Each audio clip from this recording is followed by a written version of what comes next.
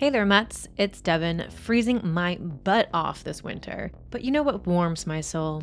Some talking about gender politics and horror. This time, we thought we would dive into the male perspective of feminism in a post-Me Too era.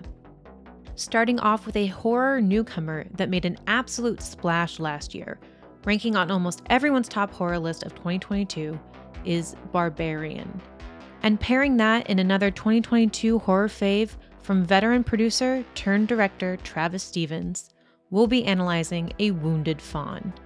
Barbarian can be found for free on HBO Max and is available to rent wherever. A Wounded Fawn is now on Shudder.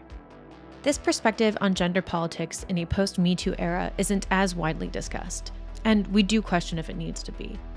Our answers and the well-worth deep dive are coming to you next week on Thursday, February 2nd. One day before my birthday, just FYI. Catch you then, Mutts.